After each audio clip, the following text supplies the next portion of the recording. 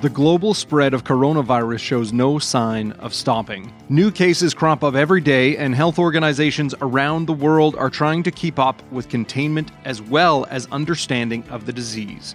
But are we at a point where people should panic? I'm Dave Breckenridge, and this is 10-3. David Staples from the Edmonton Journal joins us to talk about what effect an outbreak can have on people's mindsets, what they can do to be vigilant, and why it's important to listen to the experts. Don't forget, listen to this expert when I tell you that we can be found on all your favorite listening platforms, whether that's Apple Podcasts, Stitcher, Spotify, Google, wherever you get your favorite shows. We'd love it if you'd also leave us a rating, a review, and tell your friends about us. So, David, the outbreak of, I guess, what's basically known as novel coronavirus, or people are calling it COVID-19 to categorize this specific illness, has been dominating headlines around the world for the first 2 months of 2020. Where are things at? What's the latest that we have from the World Health Organization, the Government of Canada? What's the situation on the ground? Things are changing fast, and there was big news today from the World Health Organization. For the last month, I've been reading that the death rate is about 2% for this for coronavirus. Today, they came out and they said it was slightly above 3%. So that's significant. 2% is a little more than double what the flu is. The flu is usually less than 1%. Isn't it 0. I've read 0.1 to 0.3. Really, so if it's 3%, so let's say the flu is 0.1 and this is 3. Yeah. That's 30 times greater. This is significantly different than the flu. And that's why people are so worried about that. That's why we're also worried about it. Yeah, I was reading in the Washington Post that the conversation around the death rate is still, it's murky, even though it is the biggest health organization in the world. They talk about, because it's so early days still, even though 2 months seems like a lifetime in this debate and this discussion around this virus, that it is still, there could be a bunch of undetected cases that we won't know for quite a while, like what the actual death rate is. But right now, the World Health Organization is saying 3.4%, which is many times higher than your average seasonal flu outbreak. It's gotten to the point now where the Prime Minister is actually taking some more concrete action to at least give the perception that we're dealing with it. What was the Prime Minister announcing on Wednesday? He's formed a special group within his government to kind of head this up, something that the Americans did last week when Pence was appointed. And so he's kind of following that. It's interesting. Canada's response has been interesting. They haven't, I don't believe we've put in any travel bans like the United States has done. They did early on. Taiwan, who is being given credit right now for such a low rate of infection in Asia. In late December 31st, I was reading today, they put in a travel ban from China. They were right on top of it, and they're giving a lot of credit. That said, experts are divided on whether these travel bans are going to work in the long run. There was a Harvard epidemiologist who got my attention a couple of weeks ago. And this was when there was still kind of a hope, at least from me, I think, and other lay people looking at this, that this would be contained in China perhaps. But he said at that time that 40 to 70% of us are going to get coronavirus within the next year. This seemed to be a leading expert. So I put a lot of stock in that. And it was then that it hit home, like, this is going to be real. It's going to hit all of us. We're going to have to deal with this. We're going to have to figure this out. It's not going to be something that happens to another country. It's going to happen here in Canada. So I'm not sure, I have been wondering why the Trudeau government hasn't put in travel bans from countries with high infection rates. But it just seems like, if we're rational and realistic about it, that's not going to have a big impact in the long run. That maybe in the short run it will stop infections, and maybe that's important, but not a long-term impact. This is going to spread. Yeah, I mean, you look at Canada so far, I believe we're at 30 cases total. We've had no deaths. And you mentioned the United States putting in travel bans. They're seeing deaths. They're seeing like pockets of outbreaks of cases. So there may not be a simple solution to stopping the outbreak, which leads in some ways to a sense of dread or a sense of fear among the general population. Where does that come from with something like this? I mean, we are talking about something that, presents as a cold. It can have severe health impacts and can cause death in susceptible populations. But Where does this kind of grave sense of fear come from, do you think? Well, I think it comes from the numbers that the reputable, serious organizations like the WHO are putting out. For them to say that today, that it's at 3.4%, that's a big move from 2%. That's, so these are the people who understand this the best, and they're saying this. So when they say that, and then we hear epidemiologists from Harvard and other places say, that half of us are going to get this or whatever it's going to be, that's a lot of deaths in the world. Yeah. So I think this just hits home in a real personal way. I mean, I think all of us, myself included, just have to think, I'm going to get this, or someone in my family is likely to get this. And what are we going to do? How are we going to react? So you have to start to really think hard with what the health experts are saying. Yeah. And, start taking action, personal action. So it's the most basic, it's kind of the most basic story that we've had, because it just hits all of us at such a personal level. You are going to face this, Dave. I'm going to face this. Our families are going to face this. Our elderly parents are going to face this. And it's alarming in that way. I don't get sick though. So, but I mean, like you and I are sitting here in Edmonton, Alberta, and so far Alberta has no presumed or confirmed cases. We seem to be in a bit of a bubble, but that hasn't stopped people from turning around and saying, oh my gosh, I need to stock up on supplies in case I'm stuck in my house.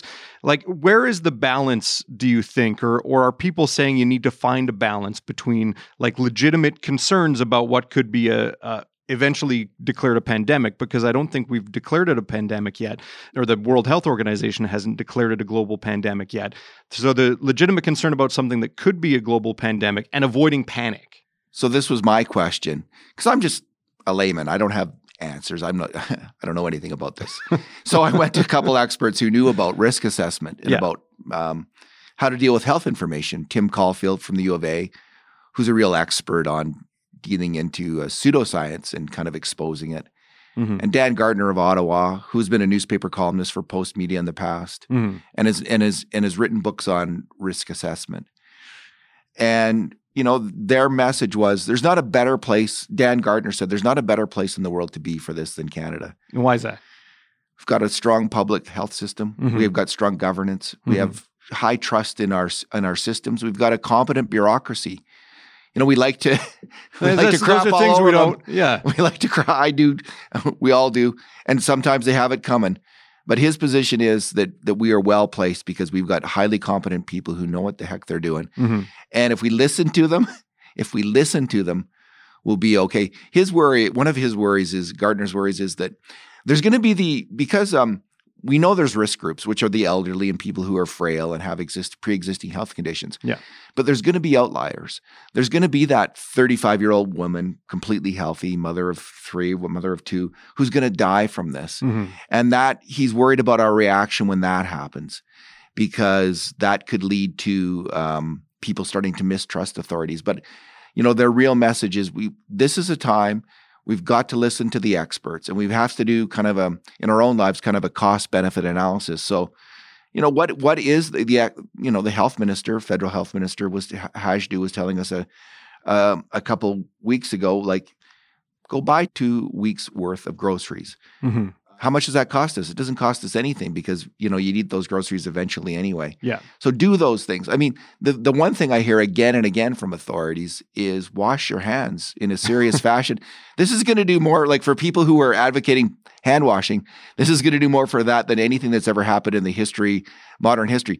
We're all going to be seriously washing our hands in a way that we've never done before, I think. Do you think we're in a position where, Canada learned lessons from the SARS outbreak 17 years ago, that, we are more vigilant now about the potential for an outbreak like this because, SARS hit us pretty hard back in 2003? I don't believe that's the case. And Dan Gardner, who has written a book about risk assessment, said that he didn't think that was the case, that we're not ready for one of these low probability in any given year major outbreaks. We're just, we don't prepare well for that. His optimism is just based on the general vigor of our system. What he says is, after this, we're going to be a lot more ready for the next one, because these things are going to happen, even if there's only like a 1% chance that it happens every year. Yeah. He said, you start adding that up over 100 years, you're going to get these things. Mm-hmm. And this is going to be a huge learning lesson for us all. And we're going to learn a lot in terms of both our own personal behavior and also systems behavior, processes behavior about how to deal with this kind of thing. Maybe we'll learn that putting in an air travel ban right away is the right thing to do. Or maybe we will learn that didn't make any difference in any of the countries in the long run that did it. That's that kind of thing. Mm-hmm. We're going to start to see. You talk earlier about the idea that, if you get a case that's kind of the outlier from the average infection, that people may start to mistrust authorities. There is currently a group, or many different groups, smaller groups, that already don't trust medicine. They don't trust the scientific community. There's concerns about big pharma or, vaccines that cause autism. There's these groups who have an innate mistrust of the health system. And when you're dealing with the idea that we need to listen to health officials on hand washing, on self-isolation, on proper ways of managing this, how do you combat some of this skepticism that already exists? Well, that's a really good question. I mean, Tim Caulfield had a funny story. He was talking to a doctor, and the doctor said there was this person who came in and they were just desperate, like to try this remedy for the coronavirus or is there a vaccine yet? Is there a vaccine? But yet this same person wouldn't get a flu shot because they don't trust the flu vaccine. So listen, this might be a case of people really learning the hard way.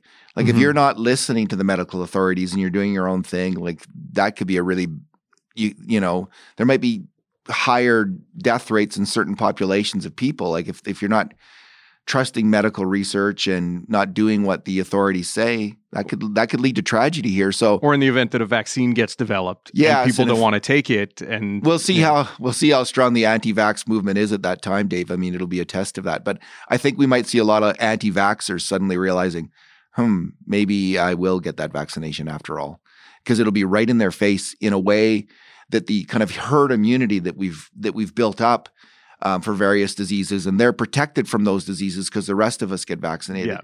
It's going to be in their face, and maybe that will be maybe this could be a real blow to the anti-vax movement if a vaccine is developed and is successful. Have you stocked up? Have you taken the time? Have you hit the the Costco or the Superstore to stock up on your supplies? Well, in our family, it's my wife who's got the forward thinking vision to do that kind of thing. So yes, we have. We bought, like a lot of people, we've bought toilet paper. Mm-hmm. I actually did go buy a lot of medication because I've been fighting a cold for the last month. Yeah. And I've had a bad cough. I want to build up my own system. I want to get over this cold. So, I've been buying tons of sinus medication for now and in the future. Because like my understanding, very limited, and you should just discount what I'm about to say here, but my understanding is that this is a problem with lungs.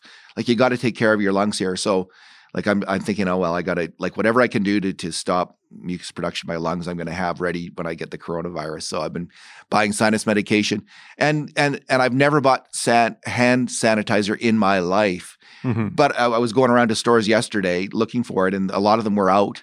Yeah. But I did find one, and I bought a ton of it for myself and my family. So yeah, I am getting ready, and that's what the government is advising all of us to do. So this isn't crazy stuff. This is just normal preparation at this point. How are we supposed to manage the uncertainty of everything? We have changing numbers around the fatality rate as more cases get reported, and then they can kind of do a rough tally of how things go, and even how fast or slow it might transmit. Like how are we supposed to manage some of that information? It's very difficult because the health experts themselves are trying to get their heads around this. Initially, we heard that this seems like kind of uniquely fast in being able to transmit from other people to other people, I should say.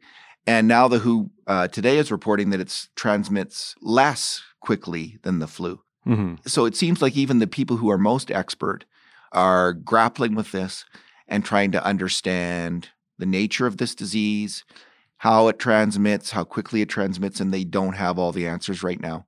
For me, I just go back to the basics. Like, what are they, like, whatever the case is, I don't want to get this.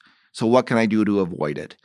and I'm going to be washing my hands way more than I usually do. Mm-hmm. And I have hand sanitizer right now in my pocket, which I'm going to start carrying around, which I'm going to encourage my kids to take to school. Yeah. And when there's things like they shut down the schools, if they shut down the schools, I'm going to try not to have a knee-jerk reaction to that and like be accepting of what the public health authorities, like normally I'd think like, geez, just, go to school, kids. Like, but the reason the kids don't go to school isn't necessarily to protect kids. It's because they can pick it up.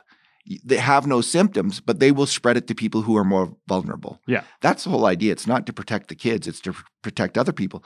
And as a matter of fact, the face masks, people, I've always wondered, like, why do people wear these face masks? It seems just a little bit like, what message are you sending out to the world?